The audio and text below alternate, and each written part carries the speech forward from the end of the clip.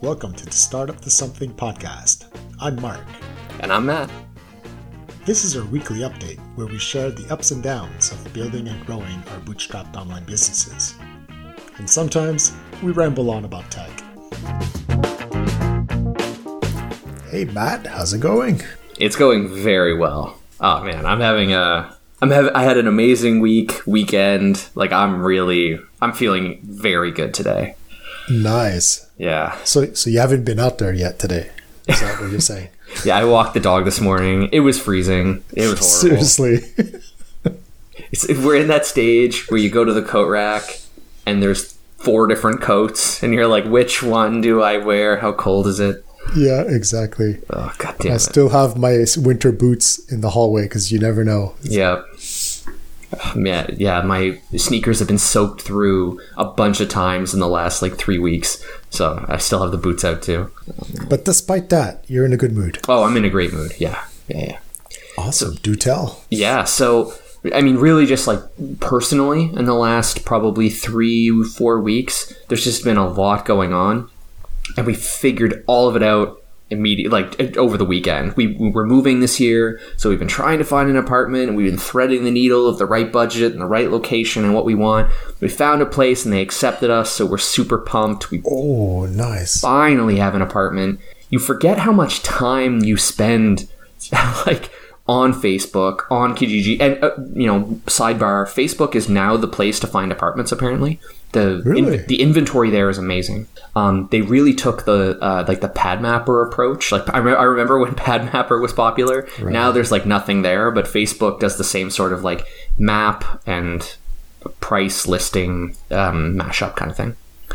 But yeah, every night going through all that day's inventory, trying to figure out what's new, what's been reposted, what do I want to see, coordinating to meet people. Running around town. We're moving across town. So it's every time you want to go see a place, it's at least 30 minutes or 40. Ugh. So, but it's done. It's done. We don't have to do it anymore. Awesome. So where?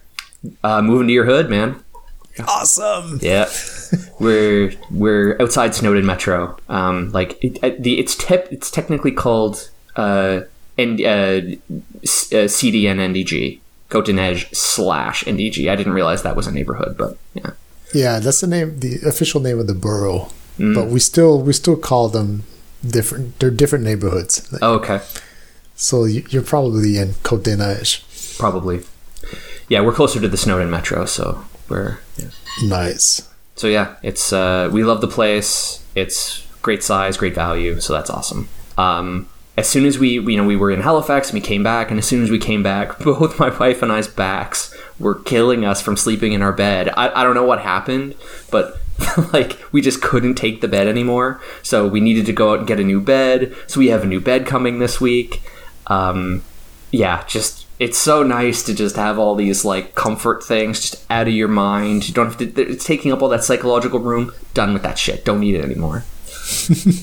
Shred is pretty much done at this point. Really? Yep. I have one client. I just need to meet with them and the consultants. The consultants will draw up the final iteration, and that's done. And then my other client, I'm speaking with the consultants this week, and they'll do up the final drafts, and I'll review everything, and then we'll submit.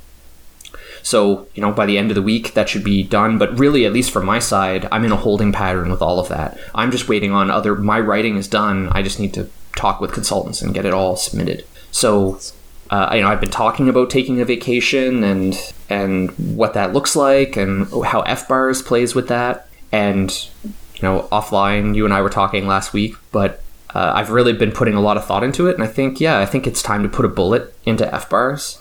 I realized it's just not the business for me. I just don't know enough expats. I am not an expat. I don't care enough about their problems. I'm an engineer. I want to be an engineer. I want to hang out with engineers. That's where my heart is. Okay. And I spent you posed an awesome question to me last time, thinking about it in a sunk cost way of if you hadn't written FBARS, if the code wasn't there and you had to choose between that and some engineering idea, which one would you choose?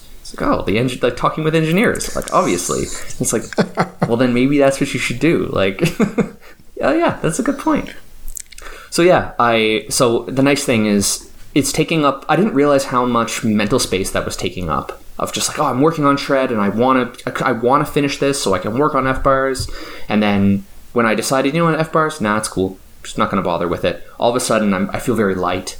Like, oh yeah, I can sleep again. I can go off and do whatever I want. I don't have to spend time thinking about this thing. So yeah, I know the feeling. Like, you feel paralyzed by it. You feel like, if I should be working on something right now, it should be on this. Mm-hmm. But I don't feel like it, so I work on absolutely nothing. Yeah. Yeah, it's that inner fight of just like, it's not really, I'm not entertained by it. I'm not having fun with it. I just, yeah. And then it just leads to bad feelings. Yeah, exactly. So yeah, good for you. I mean, that's not an easy decision to make. Thanks. Yeah, no, I feel like, honestly, one of the big things I've been thinking about is just justifying it. Like, you know, we come on a podcast, I talk with you, and it's like, you know, I don't want to like look like a quitter or anything like that, right? Like, you know, because thinking about it, like, you know, I really didn't put that much effort into building or into launching and finding customers and that sort of thing, based mainly on time of year, but also, I don't know, like, it ended up being interest in the business, I think. Like, it just wasn't clamoring for my interest. It was more like a weight of guilt than it was anything else of, oh, I should be doing this. Not necessarily, oh, I want to do it or I have a keen interest in it. It was more opportunistic than anything else, which is not bad. It just wasn't capturing my attention. Yeah. I think what caught your attention was building it. It was like, wow, okay, I can use, what's that service called? Oh, Plaid. Yeah. So yeah, oh cool, I can use Plaid. I can build something. Oh, I'll use Tailwind UI. That's going to be awesome. Yeah. And the cool thing was I learned a lot. I learned a ton about how to put something like this together, and especially from the technology part, but also from the marketing part. I learned a ton. So I can take that and just, recycle it into what my next project will be and figure out what that's going to be. So now the cool thing is I'm wrapping Shred. Now that FBars is gone, I'm kind of looking at my week and it's very empty.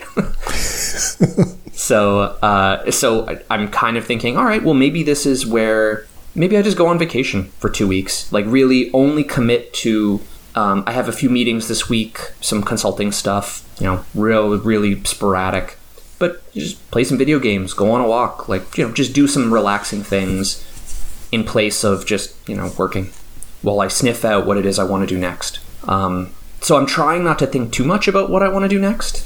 I've got some ideas, but I want to rest, and I feel like figuring out what rest looks like for me right now is probably the most important thing.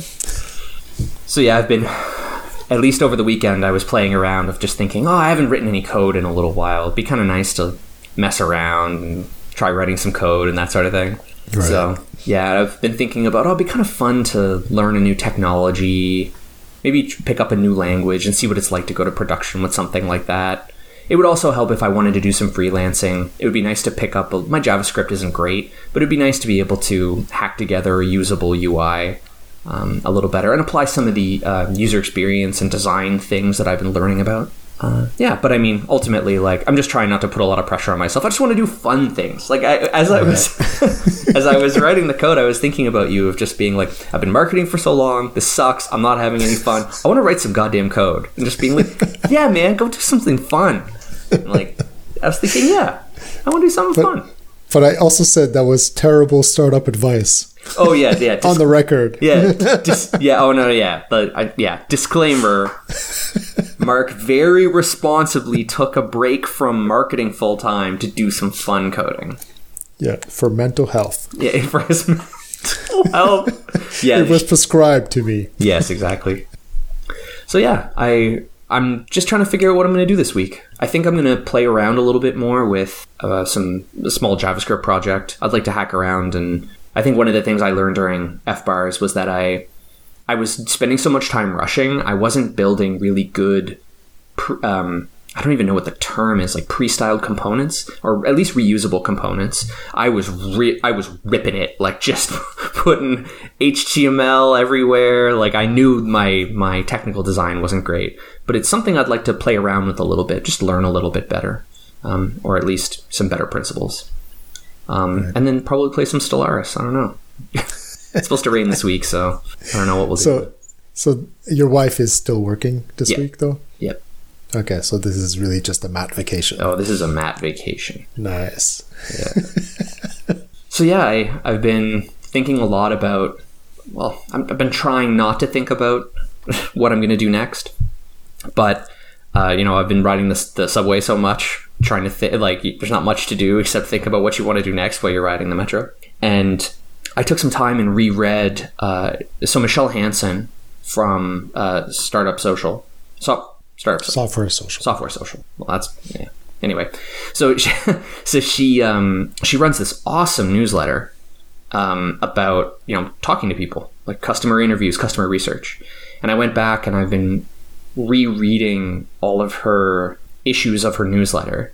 And I realize how, God, I really miss talking to people, like talking to other devs and that sort of thing. I feel like I've been doing exactly the opposite of that and just building in my own little world, in my own little closet for so long, and realizing that, there's so much mining to do out there of just like talking with people and understanding what they're trying to do and how they feel about it, and all the different aches and pains that come with being a developer in 2021. Right. And I was realizing, it's so funny how quickly we lose perspective on what our coworkers were doing, or I only recently took the full-time dive to do this, and I already forget what it's like to deploy to production in a team of 40 developers. Oh, what does it look like in the day-to-day? Like, what does a PR look like? What does code review really look like? What are we looking for? Like, I've already forgotten what a lot of this is. So it's interesting to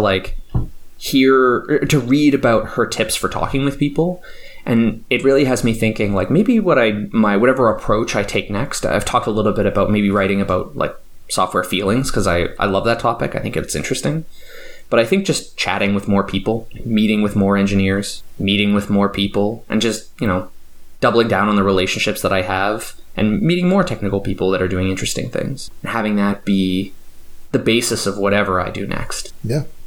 So yeah, that's really been the theme of what's been going on in my mind, at least. Yeah, getting back to my technical roots and talking to people. I miss people. I never thought I'd miss an office, going to an office where people are. But there's a lot of value in just shooting the shit over coffee, or playing ping pong, or just having a laugh. Right. Or griping with your colleagues. I can't believe Matt did this. God damn it. He's an idiot. It's nice to vent sometimes. Yeah. Whenever someone would fuck up in production, they would have to buy donuts for everyone the next day. Nice. That was fun. How big of a team were you on when you were in that situation? When I started at that company, I was the first dev hired they did. So there were three co-founders. So it was really a small startup. Okay. So I was the first dev they hired, and they hired and then they hired 2 salespeople. They already had 1 salesperson. Salespeople / customer support. Mm-hmm. So it was really small. So in those days when we grew to maybe 10 developers or 20 developers, that's when we would buy donuts whenever someone messed up. Okay. But then the startup had an IPO and then grew exponentially to I think we were 300 employees or 400 employees, and then it was a complete different company. Yeah. Okay. It doesn't even compare. It's like working at 2 different places. Mm-hmm. Yeah, I'm just imagining when I was at Upgrade, somebody across the organization screwed up, and then I just get a donut for it. It's like, I'm going to start building landmines into the code. I can't wait for you to buy me donuts. Right.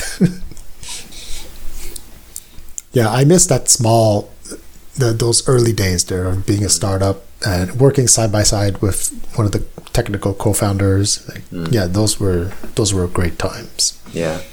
But then when it became big faceless corporation and the co-founders were all kicked out. Oh, no way. Yeah, they were all eventually just kicked out, and they were replaced with these career C-level managers. Right. And then it was just horrible. Brutal. Yeah. So then, that's one of the reasons why I left, because at the end I was just miserable, and I was like, well, I can either start a startup myself, mm-hmm. or go work for a startup. But then it was like, if I go work for a startup, isn't it just going to be the same thing over and over again? It's going to be fun, and then it's going to grow too big, and then I won't be happy. And there's also I got to see the co-founders leave as multimillionaires. Wow. And, I did not leave with that. Right? It's like, they get all the upside. I mean, they definitely put a lot on the line, so they had a lot of downside, but they get all the upside. And as an employee, that's not part of the deal. You just get your salary, and so I said, no, I need to start my own thing. I need to see that upside myself. Right? Totally. Anyways, that's a tangent, but yeah, no, I mean, like I look back very fondly to the times when I was working at Upgrade. I was one of the first ones hired in Montreal.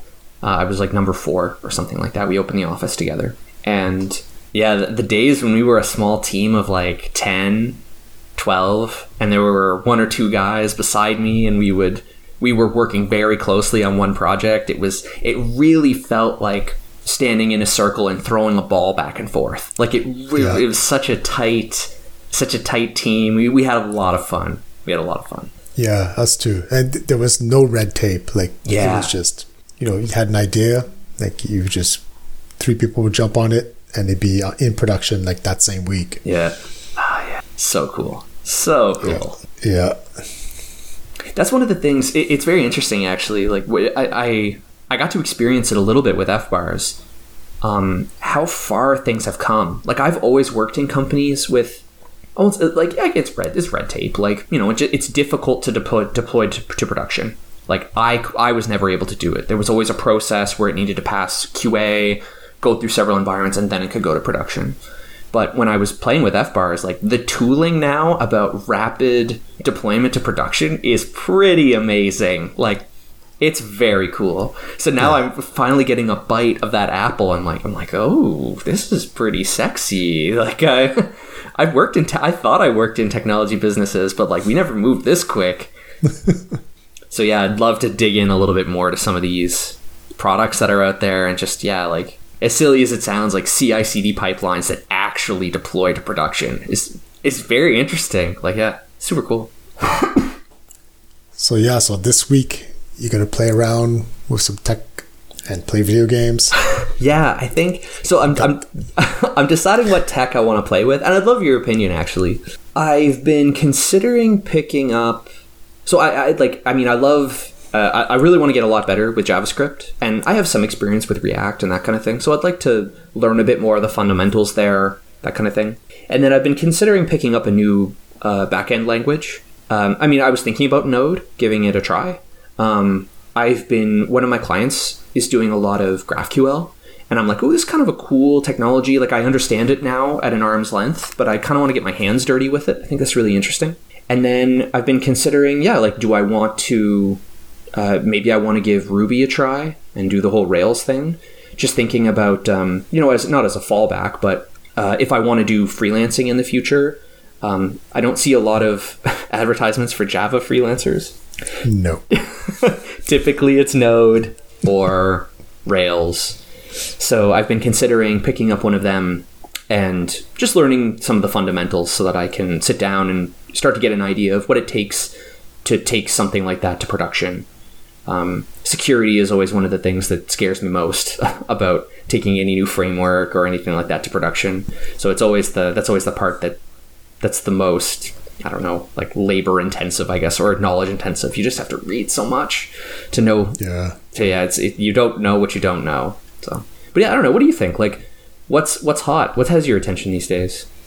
I'm not a very good person on this subject. Yeah. Because it's very rare that I'll learn a new language or technology just for the fun of it. I'm a lot more interested in building something than learning that technology. Yeah. And I really, at this point, I have no aspirations of ever getting a job. So I really don't care about my CV. Totally, yeah. So I've been using Rails now for, I guess, 15 years. Okay. Like, it's just, I was I was a Java developer before that, and Java web development sucked. Like it probably still sucks today. Oh, it's horrible. Well, back then it was horrible. It was just horrible. Were you doing like JSP and JSF, like that kind of thing? Well, I mean, this is when I was working for that startup.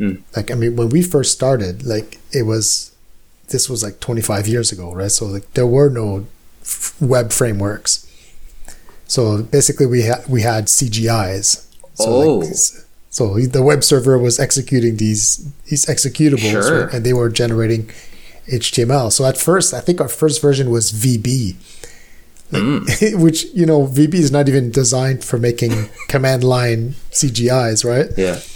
But it's the language that everyone knew. So it's like, all right, let's just go with it.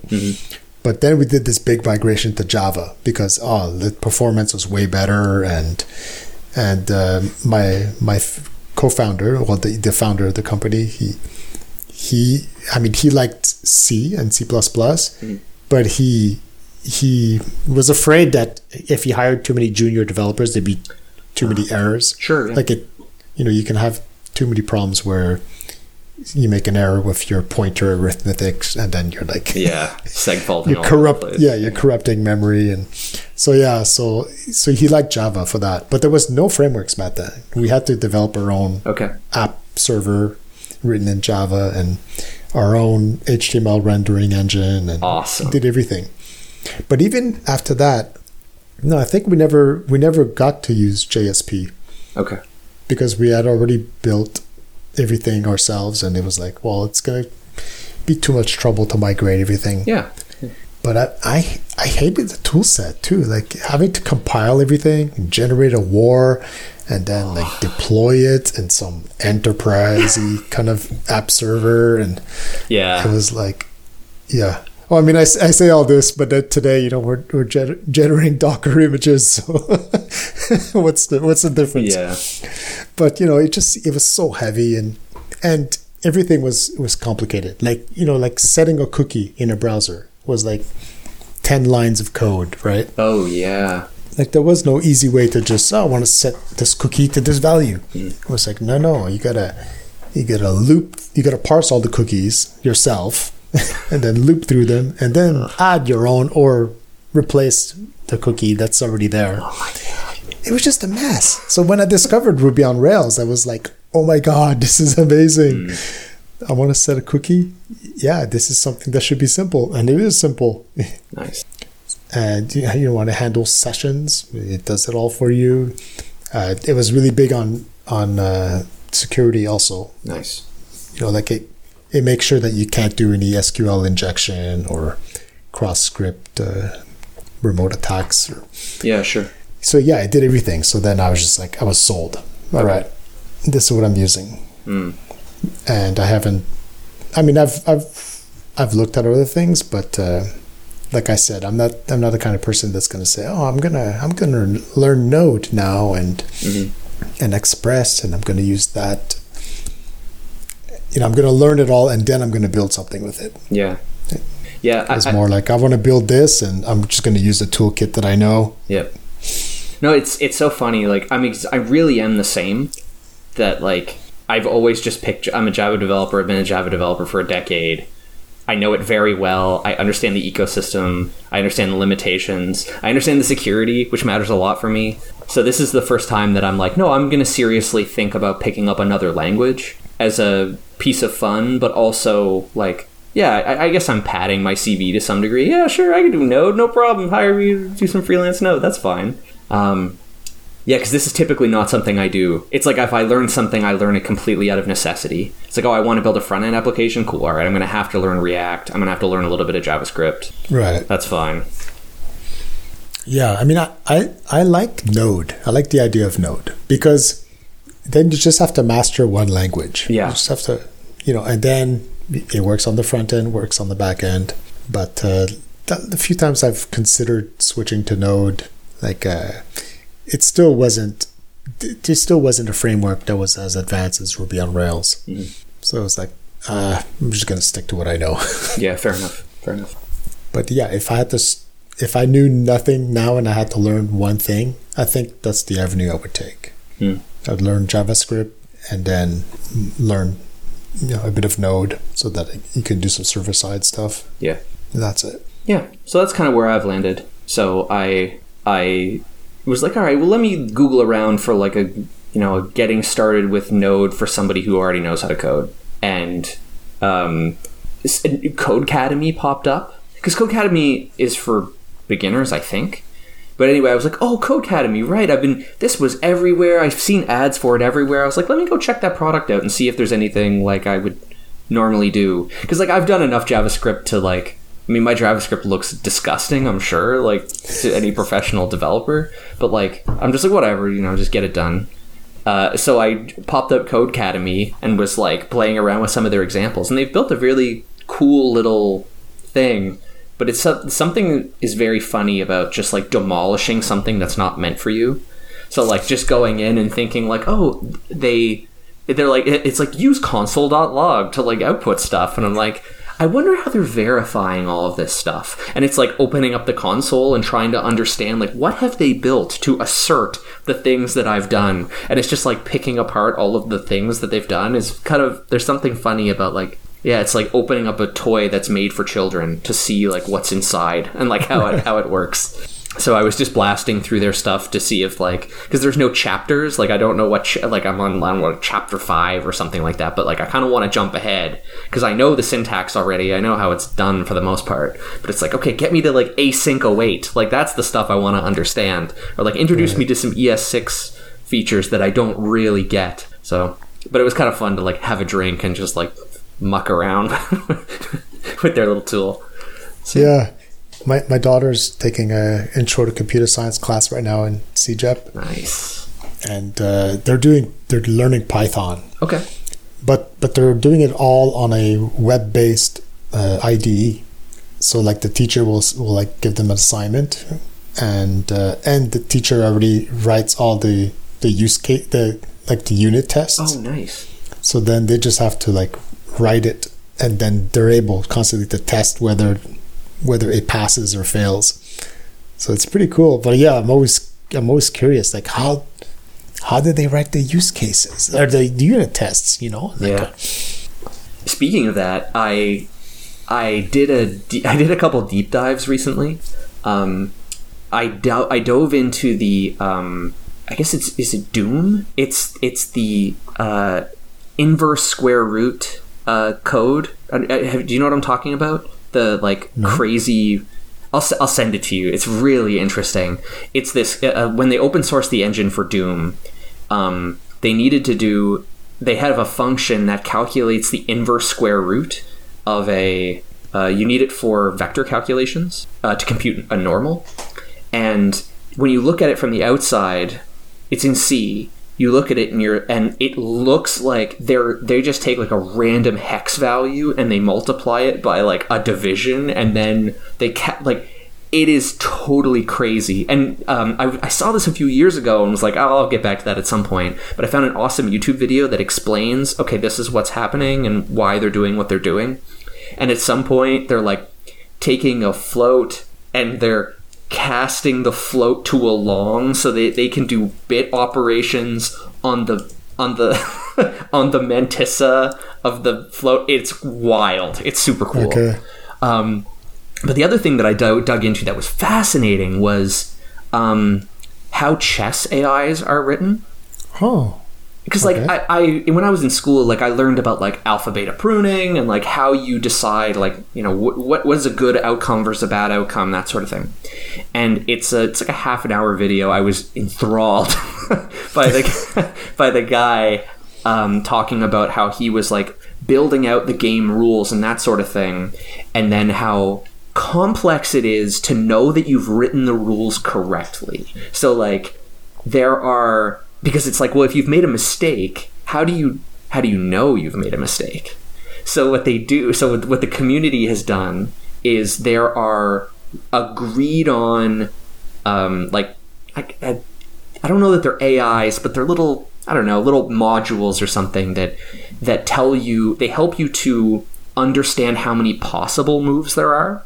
And the idea is you can have a game board, a few there's a few like string representations of a chessboard, and from that you can ask the question, how many moves are available from this configuration? And as a test, you're supposed to test a few well-known configurations from you against this provided chess AI and your chess AI. And the idea is that these configurations present a bunch of like really strange edge cases, and it just helps you verify, okay, I'm evaluating the rules properly because, this was pawn takes pawn en passant, and it wouldn't have worked properly in this case unless I coded this exactly right. So anyways, really interesting stuff. I'll post that in the show notes as well. Okay. But, yeah, I've gone so far off topic now talking about chess stuff, but have you read the book Masters of Doom? No, I've heard of this book though. It's great. Oh, okay. Yeah, if you were that interested in the Universal Square story, like the book is really fascinating. Sick. Okay, I'll definitely read that. Yeah, and it's great. It's a great startup story, right? Carmack, baby. Yeah, it's insane what he was able to do with the hardware that existed back then. He is a fascinating follow on Twitter too, because he's still around, still coding, still ripping it, because he's in VR now. I know he was doing stuff with Oculus. I don't know if he still is, but yeah. Yeah, I mean, I think as of last time I checked, he was. So cool. Yeah, because that's a perfect example. It's exactly like Doom. Like, the hardware today still has that. It's still not powerful enough. It still has that little bit of lag, and that little bit of lag means everything. It means, the difference between getting motion sickness and not being able to play, to having an amazing experience. And he's the right guy for the job. Oh yeah. Find a way to push the hardware. Yeah, he's wicked interesting. Yeah. So yeah, I think part of my week as well is going to be, I'm not a really big reader. I don't read that much. But I do have a reading list, and I've been thinking maybe I'll try my best to cultivate a habit or something like that over the next couple of weeks. So just maybe if I can pick up a book that I find really interesting, like it sounds like Masters of Doom would be a good place to start. But just really like trying to pick up a book again and read a little bit. Because there's so much I want to get through. Or this sounds so silly to say, but there's a lot of knowledge in books. Turns out like smart people write books and they have a lot to say, and I would love to like hear what they have to say. I just, for whatever reason, I pick up a book and it just takes me back to university. I'm like, I don't want to read this. Really? Yeah. You have to find the right book. I mean, I much prefer books now than reading blogs. It is longer, so it does take a while to find that attention span again that we've lost. Oh, I've lost it. It's gone. Yeah, seriously. Like you're there, and even now it's like, this blog post is too long. Can I have it in a tweet? Yeah.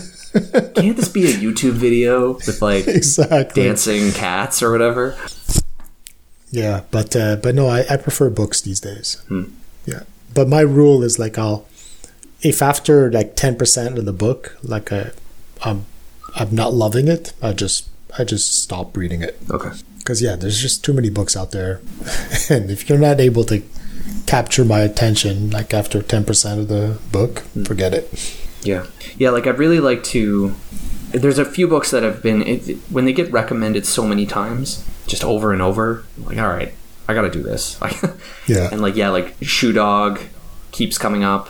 I don't know this. Shoe Dog. It's the founder of Nike. It's the story of the founder of Nike. Okay. Story Brand is another one that keeps coming up. War of Art I know you're a fan of that one. That one comes up all the time. Actually, I just heard an interview with him on the Tim Ferriss show a few weeks ago. Oh, really? Yeah, he has a new book coming out. Okay. But there's just that consistent list of books that you hear over and over again. It's like, all right, at this point, there's like, if I don't read these 8 books, like I'm doing a disservice to myself because everybody says I should read them. Yeah, but that's it. But I mean, give yourself permission to quit though, because otherwise you'll just muscle through it and you're gonna hate it, and then you'll never do it again. You'll never read another book again. Yeah, that's very true. Yeah, maybe it's fun. Like often I'll have like 4 books that I've started. And I'm, because I'll start one and it's like, yeah, it's okay, but this one excites me more. So then I start another one. Okay. And then, no, in the end, this one's not any better. So I'll go back to the first. So, and then after that, usually if I reach 10%, then I usually know whether I'm going to stick with it or not. But that's it. There's so many books. And some books are not meant for you, right? Yeah, totally. Yeah. Like there's one author, I forgot his name, but he does all these deep biographies. Like he's the one that wrote the Steve Jobs book and Leonardo da Vinci, but usually I can never get through them because they're always like 600 pages or more. Okay. And yeah, they start interesting, and then all of a sudden it's like as if it's a ghost reader that continued the book. Right. Like all of a sudden it seems like, wait, where's this going? And I just completely lose interest in the story, and then I never finished them. I don't think I finished a single one of his books. Oh wow. Yeah. So now I don't even try them. Yeah. Even though he always comes out with these really interesting ones. Oh, I would love to read this biography. And then I remind myself, no, it's going to be the same. I would love to be able to read these, but... Yeah, exactly. I would just love to, but they're not for me. Like, there's something about his writing style that usually it starts off interesting, and then I don't know, it seems like it loses direction in the middle, and then I lose interest. So yeah, maybe that's what my mission will be. Like, I don't think I'm going to cultivate an entire habit to do it, but it would be nice to like take a few hours, because I'm not spending the time guilting over not working on F-bars to spend that time productively, and maybe, just chill and try to read a book and see if I can develop a taste again for reading. Yeah, no, exactly. It's pretty, I find it's not that hard of a habit to start. Like, my trick was just to tell myself, like, okay, just read 10 pages. That's it. Mm-hmm. After that, you can stop and go play video games. Yeah. And if it's a good book, after 10 pages, you usually, no, I'm going to keep reading. Yeah, so I mean, that's really what's going on for me. I'm at a lovely crossroads right now. I feel like all the pressure from the last few, even months, really has just kind of culminated. The wave has crested and is now forming a trough. And now it's like, oh, great, I feel like I can relax a little bit. Like, I still have like a couple meetings this week, but I'm like, oh geez, I got nothing going on. I got a meeting tomorrow afternoon, whatever. Like, Well, good for you. You deserve this vacation. Yeah. Yes, very much so. So at this point, it's like, yeah, I'll be very interested to see how lucrative my shred contracts are, and then make some financial decisions from there in terms of freelancing, next ideas, that sort of thing. But whatever it is, it's going to involve talking and spending time and breaking bread with more developers. Cool. Sounds like a plan. Yeah. What about you? Was your week as awesome as mine? No, it wasn't. No. But it was good. It was good. Like, I like I said last week, I joined that 100 paid users in 100 days challenge. Mm-hmm. So, but I didn't want to fall into the hustle and the grind kind of mindset. Totally.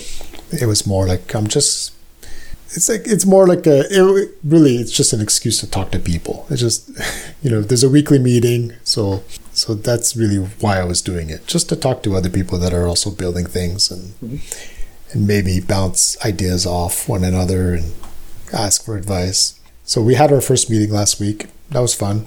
Of course, I always think, am I going to like this? I always have all this self-doubt, right?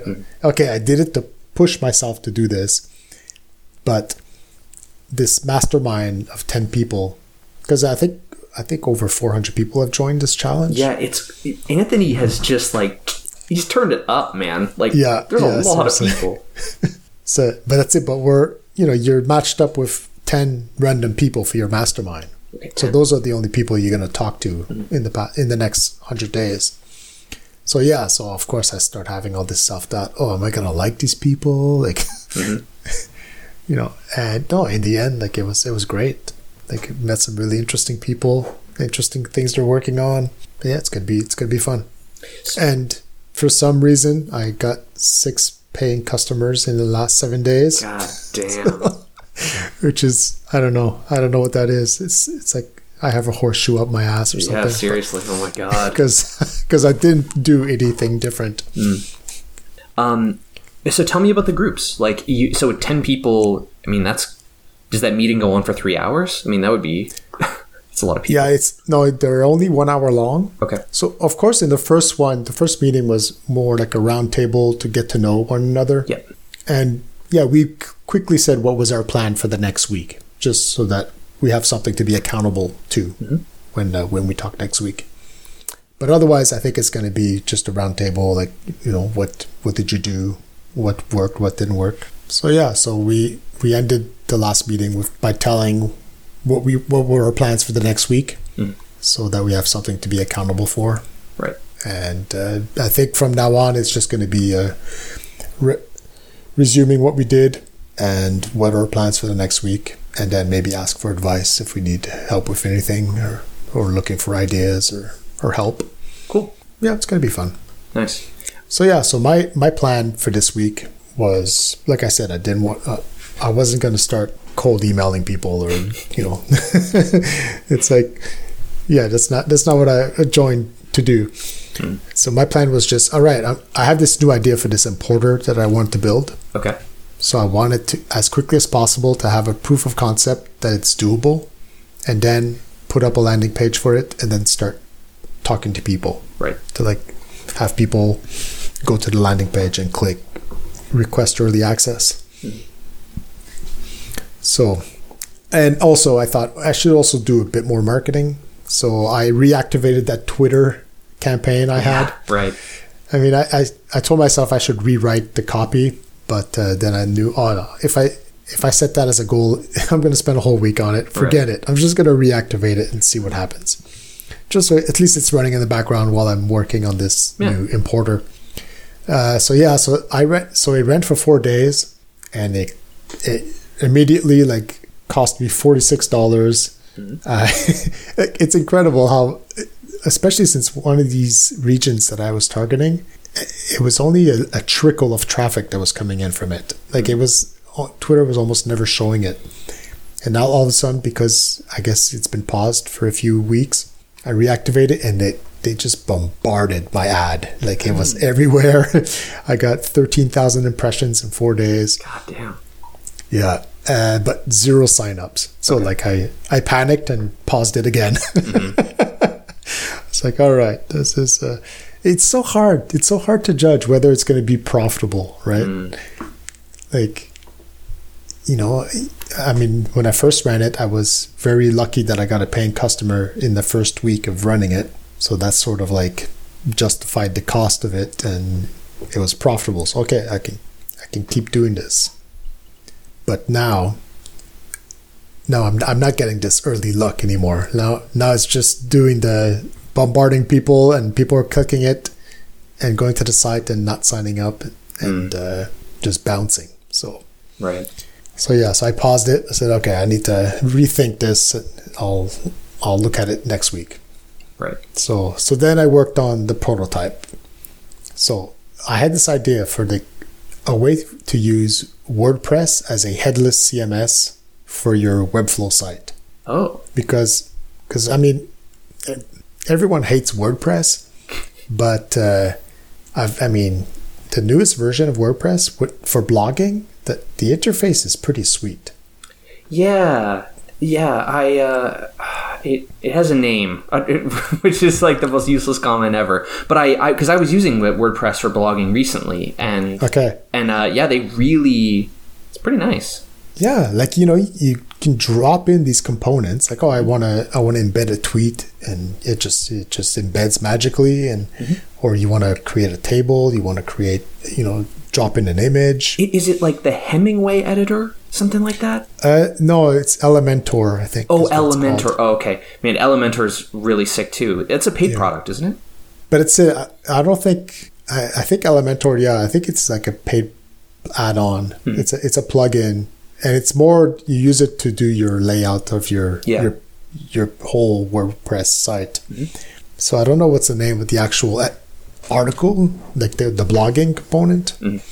But we're on the same page. I know what you're talking about. Yeah. But it's the same look and feel. Mm-hmm. It's the same kind of, you just drag these components into it, and it's really easy to compose. And I thought it would be a better blogging engine for Webflow sites. Oh. So people want their blog to be on their Webflow site, so they have full control of the look and feel of it. Mm-hmm. But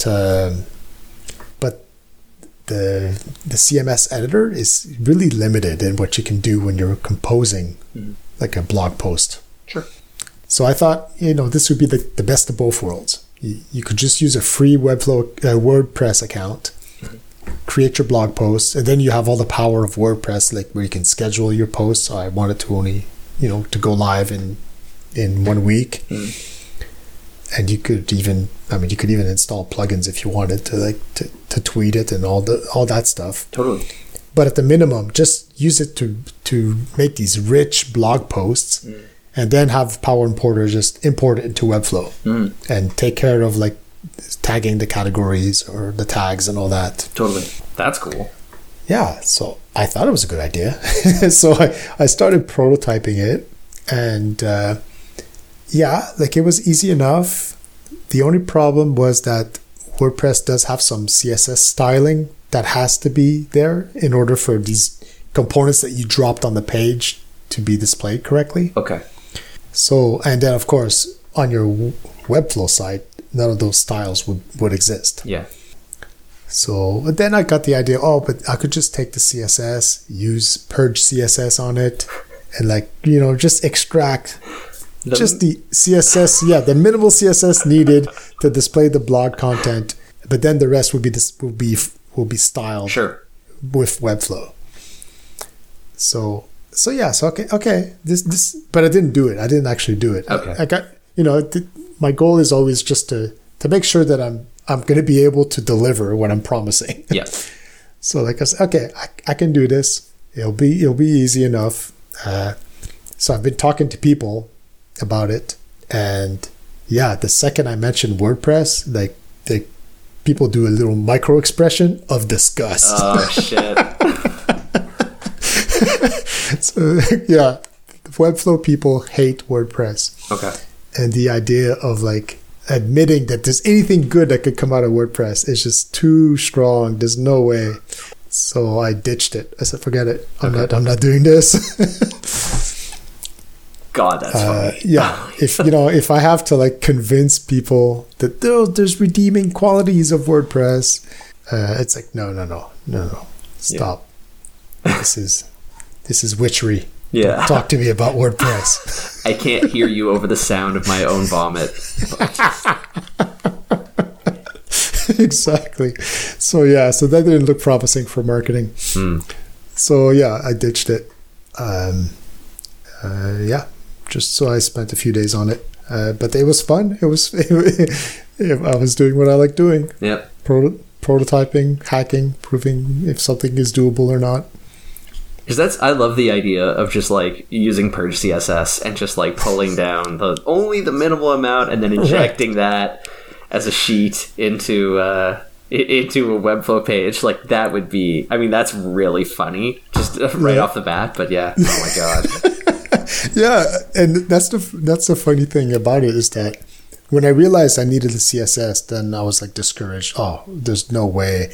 And I don't want to have to go and pull all these custom WordPress classes and recode them myself to work with WordPress, to work with Webflow. Yeah. It's forget it. I don't want to do that. It's going to take way too long. It's going to be so error prone. But so then I stopped for the day and went on the couch, and it came to me while I was on the couch just reading. I was like, wait a second, I could use Purge CSS. Make this one blog article to rule them all. Yeah. That has every single component imaginable in it, and then just run Purge CSS on that, and there you go. Those are my styles. Yeah, Purge CSS is such a cool tool. Yeah. Oh man, I mean, it's super cool to think that that's even technically possible. Like, oh yeah, you can do that. But it's equally as funny that everyone hates it. And that's the thing about talking to people. It makes all the difference. Like, if I can't even talk about it with them without them showing disgust in their face, like, then how the hell am I gonna convince strangers on the internet? Forget it. Out of curiosity, who did you talk to, and how did you find them? Where were they? Well, I often talk on the phone with customers. Okay. Or people that are in the Webflow community. So whenever I have an opportunity, like I'll bring it up. Okay. So this week I talked with Niall. He runs a No Code Tech. So he's thinking of using Power Importer for his site for like the whole section with tutorials. Okay. So the reason for the call was that he wanted to find out if Power Importer would solve all his problems that he has right now with it. And then afterwards, he asks, so what else are you working on, or what else is coming? Okay. So then, perfect opportunity. This is it. I'm going to ask him. Right. And he was even telling me about his mom. Like, his mom's using WordPress for her site. Oh wow. Yeah, and she was complaining about blogging with it. Because when you're using the CMS, like sometimes it will time out or whatever, right? Yeah. And it won't save what you just did. Yeah. But imagine if you've been writing a blog post, right? Maybe you've been writing for an hour, and you've been so yeah. And here I was like getting all excited. Yes, this is perfect. This is a perfect use case. And but then once I mentioned WordPress, he was like, yeah. He was like, nah, I don't think I would use WordPress for that. Yeah. And other people I've talked to. How is blogging a common use case for Webflow? I just know nothing about how Webflow is actually used. Well, I think yes, but I think a lot of the Webflow jobs are like people creating marketing sites for other people. Right. So like someone wants to revamp their site, and then someone will convince them to use Webflow, because then afterwards they'll be able to manage the content themselves and make modifications themselves. Right. And I think the blog is always an afterthought. It's like, yeah, you'll be able to blog also, and I'll set up the CMS for you to blog. But I don't know how many people actually blog with Webflow. Right. Like maybe they'll write 3 things just to have some content there, but they don't actually blog regularly. Right. Or maybe they blog in something else and then cut and paste the HTML into the CMS. Yeah. But yeah, I mean, because I've been researching this for a while now. Like whenever people are talking about blogging with Webflow, and to me, it just seems like an inefficient way. And the tool is really not made for blogging. Right. Especially if you've tried WordPress or any other a real blogging platform, then you go to Webflow and you look at the CMS. It's made so that you can write rich text in the CMS, and then it will display it as HTML in your design. But I think it's not really meant. Well, it's for blogging, right? Right. Fair enough. So yeah. But I think there's still a need for a migration tool from WordPress to Webflow. So that is probably what I'm going to work on next. Oh, that's pretty interesting. Yeah, I think because then I don't have the problem of people hating WordPress. Yeah. Because that's what a migration tool is for. And a lot of the same prototyping I did last week is going to be reusable. Totally. That's a very interesting use case. I'm just thinking, like, of the people who use WordPress today, are they using the free version of WordPress? Well, I guess when I say free, I mean, like, because it's always hosting. That's always the trouble with all of this, is where is it hosted? Because even on, like, I hosted my blog on Tumblr for a while, and, I mean, it's not WordPress, it's Tumblr, but you can point your domain at it, and it works. Do people pay for WordPress today? Like, if I were just running a blog, like, do I pay for it? I think so. Okay. Yeah, like you can go to WordPress.com and create a free blog, or a free site, and it will run on a subdomain. But very quickly you're going to run into problems where you have to pay WordPress to host it. Yeah. Like if you want to install a plugin, I think you have to pay. Yeah. If you want your custom domain, you have to pay. Okay. Yeah. And then that's with WordPress. But otherwise, I mean, there's also thousands of companies out there that offer WordPress hosting, because WordPress is still open source. It's still freely available. So yeah, they will host it for you. Yeah, I know that that's a very competitive market. Yeah, like SiteGround and Bluehost and all these guys. Exactly. Like it's all just shared hosting, and they just cram as many WordPress instances on a node as they can. Exactly. And then who knows how often they update the software, so then you can have security issues. No, I understand why the Webflow community hates WordPress. It has its baggage. Yeah, totally. But if you're being objective, you have to give them that their blogging engine is designed for blogging. It's been doing that for what, 20 years? Yeah, you are goddamn right, sir. That is very true. Man, actually, I never really thought about it like that before, but that's so true. If you want to run a blog, damn it, WordPress is great. If you want to turn WordPress into an e-commerce solution with all of this stuff, it can do it. You might not ever be able to update WordPress again, but it'll do what you want. No, exactly. That's the problem, is when you're trying to use it, it's like the OG no-code tool. Yeah. If you're trying to use it for to make a membership site or a marketplace, then there's plugins you can install, but then it becomes a mess. Yeah. The next plugin you install breaks the previous plugins you have, and you want to change the style, the look of the site. Well, then a bunch of stuff's going to break. And then you have to keep updating the software for security reasons, and that will break stuff. Yeah. It's just endless. So that's why I'm building a migration tool to save people from that. Yeah, because I've seen so many people struggle migrating. Like the first thing they say was install a plugin, because there's no way to export your WordPress content as a CSV file. Of course. So the first thing they say is install a plugin. So then you have to install this plugin to export it as CSV, and then now you can import it into Webflow, because Webflow supports importing CSVs. Yeah. But then you have all the limitations of their CSV import. So my solution is no, just use the native export that WordPress gives you that produces this XML file. And the XML file has all the content. It has the categories, the tags, the authors, the posts. And then I can read all that and do all the reference fields between those entities in your Webflow collections. So I think there's a market for that from all the talking to people I've done. Cool. My big question is going to be about pricing. Right now I charge per Webflow site, and since this is pretty much just a one-time tool, it doesn't feel like the right match.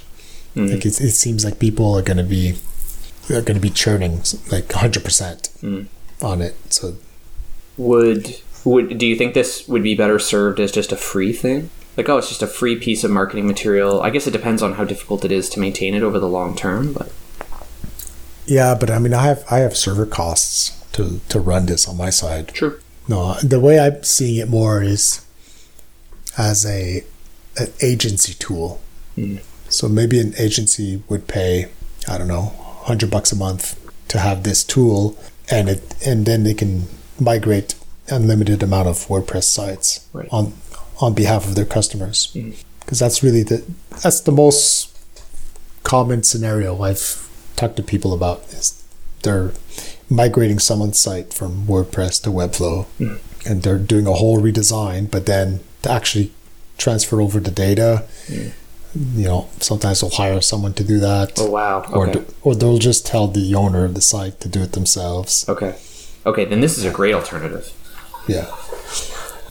Yeah, but it's not as exciting as something that generates MRR. Yeah. Well, I mean, unless I do find the sweet spot where an agency is willing to just pay the monthly fee and forget about it. Yeah, especially if you bundle it together with Power Importer. Like, oh, it's the Power Importer bundle. We do WordPress, we do this, we do that. It's just like an upsell. Yeah, I don't know how to bundle it though. It'd be like, I still have to think about it. Yeah, but I see what this is such a cool observation because it's something that's born completely out of just talking with people in the space. So it's very intriguing. And I think there's plenty of other examples of tools like that, whereas, it's for agencies and small studios that are doing lots of these sites for other people, and they often have all these same migration problems.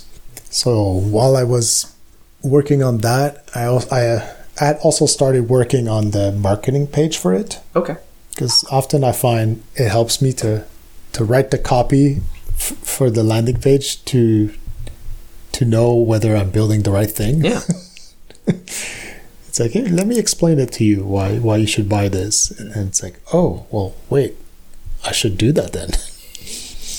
So because I was building that new page, I also finished redesigning my Airtable Sync importer page. I haven't launched it yet, but I think I'm happy with the copy on it now. Awesome. Is it a full-on redesign or is it mainly copy? Yeah, it's mainly copy. Okay. Yeah, it's like I shuffled stuff around in the layout in the order in which it is. Right. Went to more details on the features, but like writing it as a benefit. Yeah, it's not perfect. It's still ugly, of course. But actually, I think I did fix something. Like, I always found it weird, right? Like, maybe it's just because my customers are all designers. Like, that's why they're telling me my site is ugly. But then I tested it on a Retina screen. Oh. And yeah, there's a few things I was doing with CSS that just did not work on a Retina screen. I could have sworn I've been looking at it on a Retina screen, and I don't know, like what was it specifically? Like you were looking at full resolution? Yeah, like I'm on a MacBook Pro, and it has a Retina screen. Okay. Now I'm going back to PowerImporter.com to see what it was that I'm not seeing. I think. Wait, which page was it though? So it's the Airtable to Webflow. Yeah, I think that one. Learn more. Like basically, is the whole page like the whole first section of the site? Does it take up the whole page? Yeah. And the content is really small, like middle centered in the page. Well, I don't know about small. Like there are margins, so it's centered on the page. But like when I load the page, it shows up as the whole page. Like I can scroll down, but it's not clear that I can scroll down, but I can. Right, but that's it. I mean, I think that's the problem is that I was using the unit vertical height. Okay. When I was just trying to make the first section to be to fill up the whole screen, and then you would scroll to the other sections. But on a Retina screen, like it just made it that the whole screen is like all white, and you have this tiny, small block of content in the center of it. I mean, I don't know about tiny. It looks totally normal to me. If you asked me if there was something wrong, I would say no. Okay. Well, anyways, I thought I compared it to other sites, and I could see maybe that is one of the biggest problems with the site. So I fixed that. Okay. But otherwise, it's all the same colors, all the same blockiness. Right. It doesn't have any animations. Doesn't hijack scrolling. No, it does not hijack scrolling. So it sucks. So web 1.0, gross. Yeah, exactly. So I redesigned that. And then I've been brainstorming a side project that I want to launch, which requires reaching out to collaborators. Side project as in for Power Importer, or? Yeah, it's I don't think I want to go into too much detail yet. Yeah, sure. because I think it's a really good idea, and I don't want anyone to steal it. But yeah, basically, it's going to be it's a website for people who want to start no code sites. Okay. So it's a tool for no coders. Have we talked about this before? Yeah. Okay, I know what. Okay, I know what you're talking about. Yeah. Okay. Yeah. So cool. I got to talk to collaborators to work with me on it. Yeah. And yeah, and I think I'm also researching affiliate programs or referral programs. Right. Because for this site, it's a good fit. Totally. But also, like, people constantly ask me, like, for if I have an affiliate program or do I have a referral program. Oh. And like, I've always been on the fence about it. Like, oh, I don't know if I want to get into this. Like, I've read some good stories about affiliate programs, but I've also read some bad ones. Yeah. So yeah, it's. I mean, I also talked to someone that is also in the Webflow ecosystem.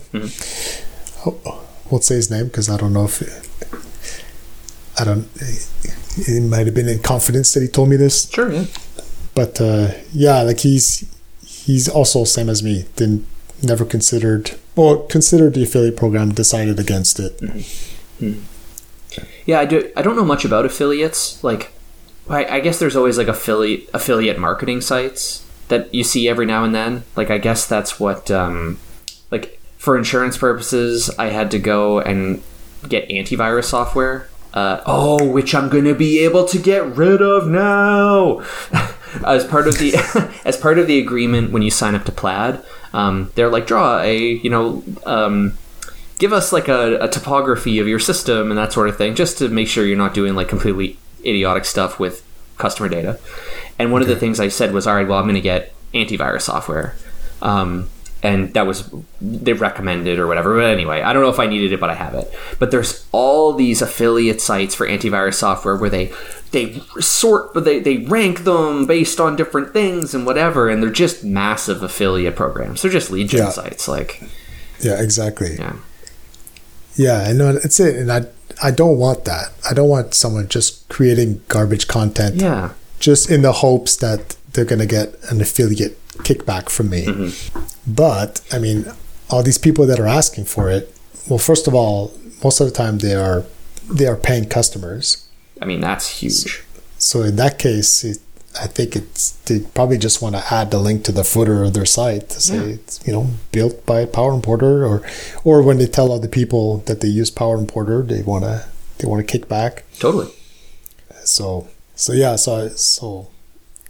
that. There's also what they call referral program instead, where usually instead of just getting a check, you just get credit on your paid plan. So for the paying customers, that seems like an easier solution. But my big question is how much to give. Like that's the hard part. It's like I'm willing to give. I'm willing to be generous because I know that like online advertisement is not cheap, and if I can save there, like it's worth it. But at the same time, I don't want to be giving too much where my profit margins go down really low, and then I can't afford to pay a marketer or to hire help with customer support or these scaling issues where I'm gonna need to hire people to help. I need to have that money. Yeah, I remember Justin Jackson talking about an affiliate program with Transistor, and I don't remember if he discussed it on Art of Product or maybe it was somewhere else, but I'm sure he would have a ton of very interesting things to say around affiliate marketing because they did it. Lessons learned, or even if it's just like hey, you probably want to think about X. Like, even if it's just unveiling a few of the unknowns, I mean, that would be huge. Yeah, and actually, I think I did see Justin Jackson on the homepage of the service I was considering using. There's a site called Get Rewardful, I think. Yeah. I see there's a guy from Rewardful in the MicroConf Connect Slack. Okay. That I see very often. Because, they connect directly to Stripe. So they, if what you're selling is a subscription in Stripe, they can just do it automatically. And they seem to be like full featured. Like you can set up anything you want. You can have a percentage with a cap or a one-time referral fee. They handle refunds also. Yeah. Like so the person that got referred asks for a refund. Well, then you gotta get a refund from your affiliate payment. Yeah. Oh man. Yeah. So yeah, take care of all that hassle. I'm definitely willing to pay someone to do that. Yeah, for sure. So yeah. So I'm still thinking about it. Yeah.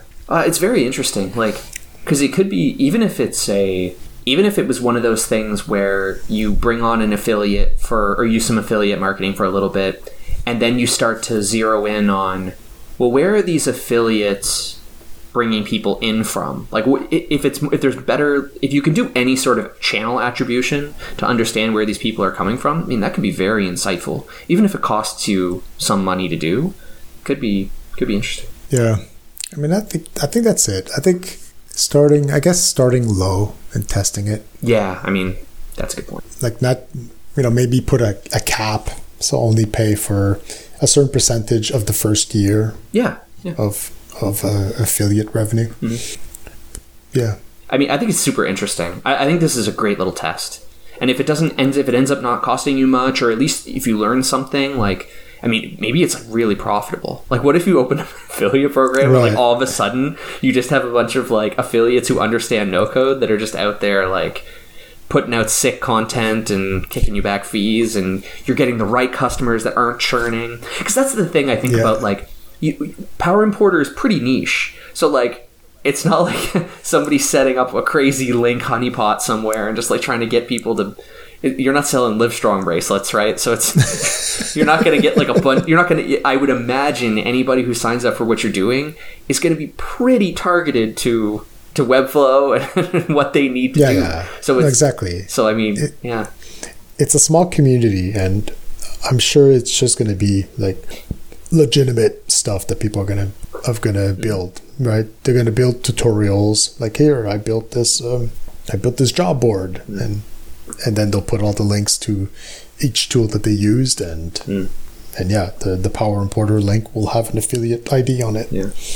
Because like, this is kind of crazy to think about, but like, wouldn't it be interesting if there was someone who was like, awesome, my entire goal is to just build an inventory of every no-code newsletter out there. And then they just do affiliate, so they use their inventory of no-code newsletters, and they just basically run affiliate experiments of marketing against those newsletters, understand how they behave and how they convert, and figure out if it's profitable, and then just do basically they're like, they are more or less like a platform of no-code newsletters that just remarket for you or something like that. And it's like, their job is just understanding how well these channels convert. Like, it'd be very interesting if something like that existed, but I don't know, it feels like an ingenious marketing kind of person thing to do. Yeah, I mean, there are a lot of newsletters right now, so I'm sure they might be interested in affiliate programs. Like podcasts too. Podcasts I'm endlessly interested in, because I feel like I was having a conversation with my wife about this a few months ago. Like, if they want to start doing lead generation or anything like that, it's like it feels like there's so many interesting niche podcasts out there where just really smart people are having cool conversations, and maybe their total addressable market is like, or I don't know, audience is like 300 people or something like that. And it's like, maybe they're not that interested in getting another ad for a mattress, but like, if you're, coming out and it's like, oh, actually a bunch of Webflow users all listen to the podcast about conspiracy theories or true crime or something like that. It's like, oh, yet another true crime podcast, but you pay them $100 or something, and it covers their hosting fees and some of their work, and it buys them a beer or something like that, and maybe they read a 30-second ad. Like, that could be really interesting. I wonder if that attention is just underpriced, but just so disparate that it's difficult to talk to them and get your ad in place. Yeah, that's such a big topic. Yeah. Like, advertisement in podcasting is so broken right now. But I think companies like Spotify, that that's what they're trying to solve, I think. Yeah. Like they're trying to get everyone, all the podcasts on their platform now, and then eventually they'll be able to just insert, ads that are targeted at Matt. Doesn't even have to do anything to do with what podcast you're listening to. Yeah. Here's some ads that are targeting Matt. Yeah. Which makes more sense, because otherwise each podcast that only has 100 listeners can't get any advertisers. Yeah, because I know they do that. Like I've heard that there's a few ad networks that do that. Like they'll serve your ad and you tell them at what time points you want to run ads, and then they will do personalization based on like for iTunes, for example, based on the Apple profile of the person who's downloading. So when you download the episode, they'll stitch the ad based on your IP address, other things. They'll stitch the ad into the episode, and then you download it from them, so that when you listen to Planet Money from NPR or whatever, you're getting Canada-centric ads. Yeah, or whatever. I've noticed that where there's a few podcasts that I've downloaded, and all of a sudden the ads are like targeting Montrealers. I was like, that can't be a coincidence. Yeah, yeah. There's no way that all listeners of this podcast are hearing this ad about Montreal. Like, yeah, it's most likely just me, based on my IP address. You know that'll be true when you start to get ads in French in an English podcast. Exactly. But yeah, it's endlessly interesting. It's just like how can Small Fries make a little bit of money, and maybe they have a very interesting audience. But I mean, at this point, it's so difficult to get access to them and even know what their audience is like, because they probably don't even know. But that's it. And for the podcaster, like realistically, if you have 100 listeners, like you're not going to make any money from that, right? Yeah, and it's true. Like like I'll give you $10 to read this ad. It's like, that's not worth it. Exactly. Like what is one listener worth, right? Yeah. But for the advertisers, like they don't care if you give me 1,000 podcasts with 100 listeners each.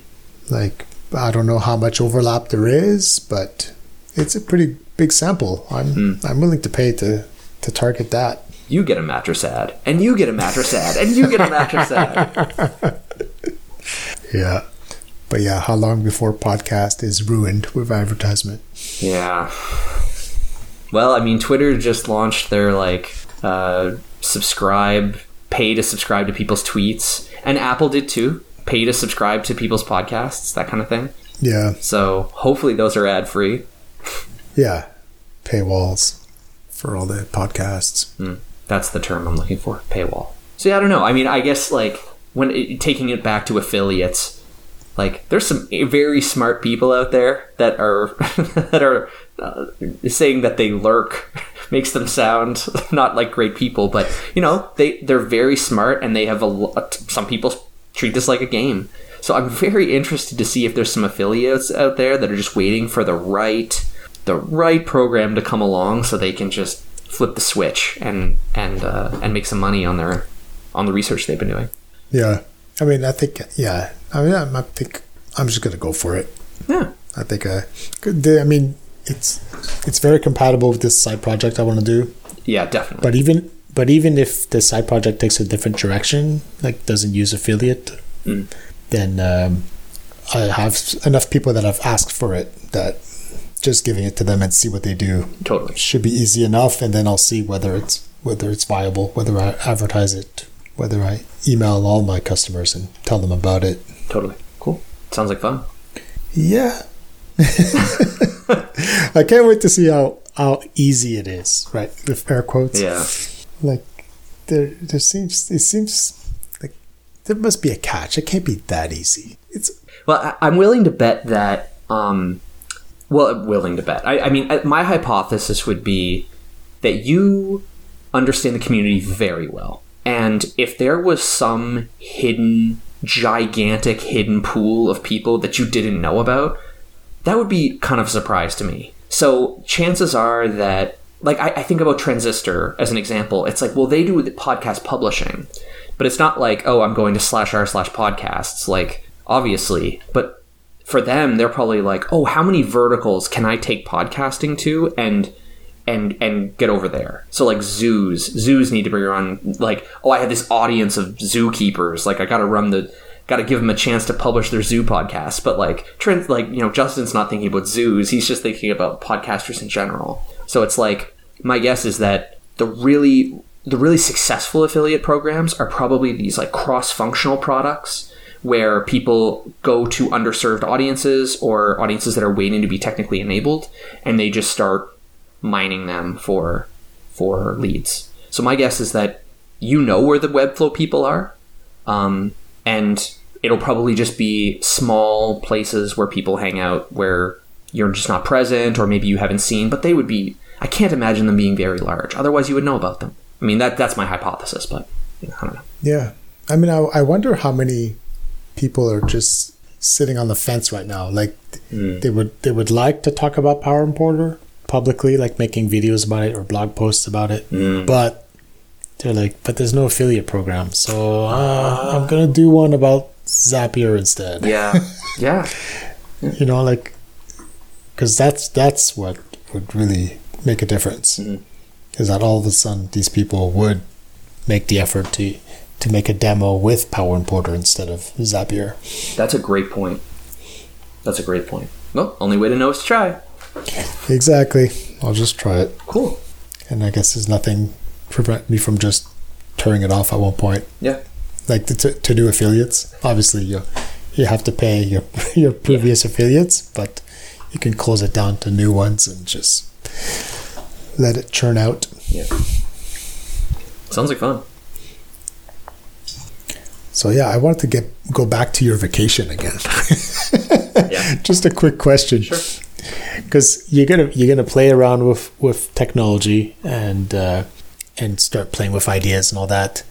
What's gonna prevent you from falling back into the trap of coming up with an idea and then just going with it, like building it before actually testing it? Yeah, that's a great question. I think the way I want to spend my time is just talking with people. Like I really want to write a little bit more. I don't know, like, tell me what you think about this, but I don't know how many people you have to talk to before you start to get positive signals that something is actually required. But I think it's one of those things that, I mean, it might take months of really talking to a lot of people and understanding things viscerally and embedding yourself in a community and talking with people constantly and feeling like you have this constant influx of people before you can really like start thinking concretely about what a solution might be. I mean, maybe it depends on what the problem is. I don't know, but I want to say, oh, I've totally learned the lesson. I'm not going to do that again. But like, that's kind of bullshit. You can't claim that. Like that's just like an impossible claim to make. So no. I guess where I am is just thinking like, okay, well, I'm fresh off of doing the thing that everyone does. So I need to not do that thing. And I know it involves talking with a lot of people. And I know I want to talk to developers. And, you know, doing some fun coding projects and that kind of thing would be fun for just me. So maybe it's just like I build calculators in Node or just like silly little web projects. And then, you know. Yeah, that might be a good strategy, is just to make sure that it's not a business idea. Yeah. Right. Yeah, I'm just going to rebuild another to-do list. Exactly. Honestly, that's kind of what I was thinking. Like just building the simplest little projects and writing about them a little bit. Like, you know, stretching my writing and my writing muscles. It's been a little while since I've really written something of substance. So kind of one of the things I've been thinking about is going and just really peeling through Julian Shapiro's stuff again. He's an excellent writer. Reading a lot of what David Perel has written, looking at his essays and trying to develop a taste for what I like and why, and trying to pick apart why I like it, and just develop my own style. I need to be reading and I need to be writing. And I think, just doing non-committal things. It's just that I need to be in the mindset of not worrying too much about just doing something for the hell of it and not committing to it. Just talk to people. Not just write a little bit of code. Don't worry about trying to monetize it. Don't trade off talking to people for writing code. Don't pretend like you're building some project you're going to monetize. Just hack around. Yeah, but talking to people 3-4 months. That seems long. Yeah. I guess I threw it out there because I don't know how long to talk to people for.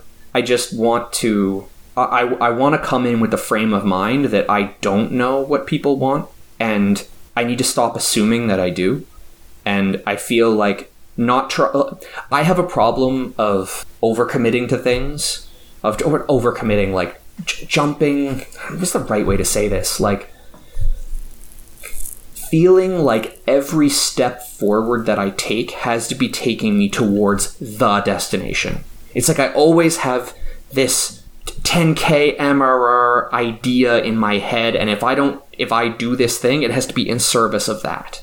And sure, that's where I want to go, and ideally I'm going in that direction, but it's a wandering path. And that if I try to commit too hard to something, I wind up in an F-bar situation where I'm like, oh, but I gotta take the straightest line. But the straightest line is not, you might not make it.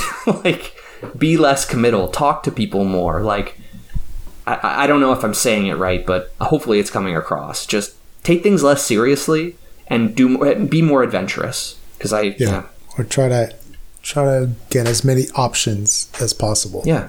Like I felt like I was saying a little bit earlier, like I've lost perspective on what it's like to be a developer as a profession. And like I've only been under the game for a little bit, but it's like I was so I was so overwhelmed with burnout that I didn't want to think about being a developer anymore. I didn't want to think about working in a team, working under somebody or over somebody, whatever. Like I didn't want to be a developer. And now I'm starting to realize, now that I'm overcoming my burnout a little bit, I'm realizing that I really do love developers. Sometimes they're anal people, but it's endearing. Sometimes it's endearing. And I want to help those people. And it's so funny, like, with all of the shred work I've been doing, I talk to developers, and I just get jealous. I'm like, oh, these guys are writing all this cool code and building cool shit. Like, I want to build cool shit. And it's like, oh, these are my people. Like, I'm at home with these people. And I want to get back into bed. I want to get back into bed with these guys and remember what it's like to live that life. Because now I'm in a position of, maybe when I was working at a job, I was in more of like a victim position of just like, these things are happening to me and I have no control. But now it's like, well, but now I can turn the tables and say, well, there is a problem. And actually, maybe I can even help with that. But understanding what that problem is only going to come through more conversation and testing and that sort of thing. So I think this is going to be like a plan. I think this is going to be one of those things we have to do. It needs to be a part of our weekly checkup. Matt, are you talking to people? You seem to be building something. You're not going to try to charge money for that, are you? All right, that'll be my job. Yeah. Thanks, man. I'll put that on our prep list. No, it does sound like you genuinely do want to talk to people instead of write code. Yeah. So I think you're gonna have to find a balance at one point. Yeah. Of like, okay, I've and it's not so black and white, but at one point you have to say, okay, I've spoken to enough people that have all expressed this problem here. Yeah. And then, not jump into, I'm going to write code for 3 months, but like, what can I build to like start getting feedback from them? Honestly, I'm fascinated by one of the things I thought about when I left work and was trying to come up with, before I left work and trying to understand value is, what is it that people really want to buy? And when I was listening through Art of Product and I listened to Ben talk about how he pre-sold Tuple, it was just mind-blowing that, like, because in all my life in software development, I've finally been able to put words to this after thinking about it quite a lot, that in engineering orgs, well, in any company in general, you can split a person's time into a cost center or a profit center. And cost centers, nobody wants to invest in a cost center. All they do is cost you money. And I think in most orgs, in non-tech companies, for example, you have to ask, and I think this is a good question to ask yourself if you're taking a new job or anything, is, I'm going to become an engineer in this organization. Is this team I'm in a cost org a cost center or is it a profit center? Because you think about something like Salesforce. Oh my God, Salesforce is expensive. But salespeople are a profit center. So of course you would invest in your profit center. You want to make more money.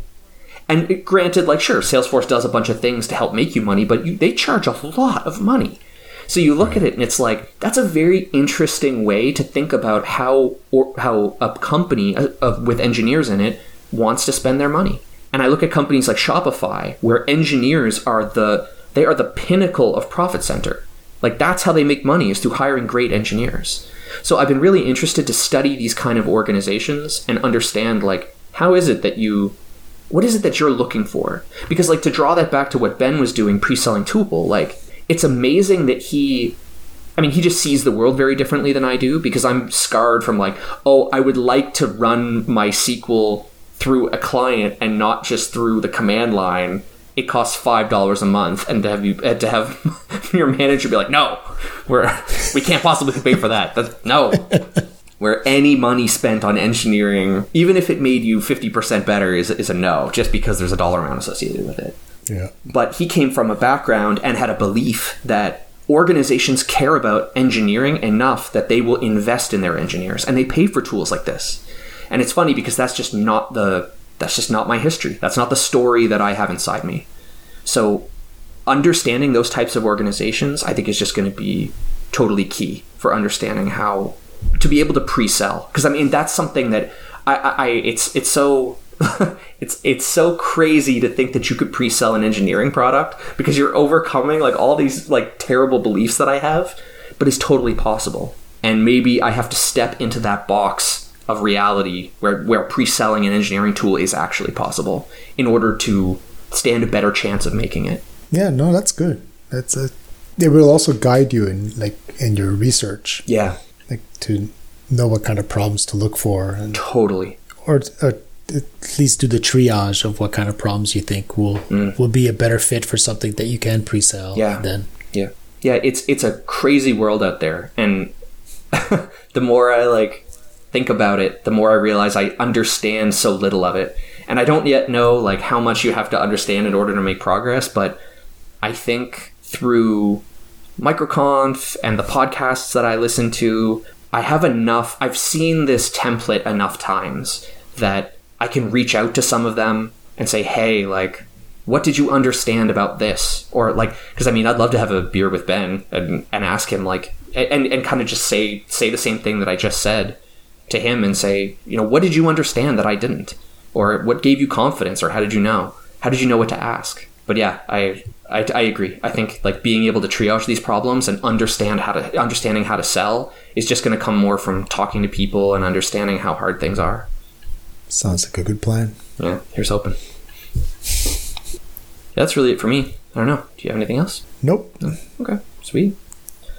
All right, I'm going to have a beer and play Stellaris. Well, enjoy. Yeah, I will. I'll catch you next week. Yep. All right, man. Talk to you next week. See you later. Bye. Bye.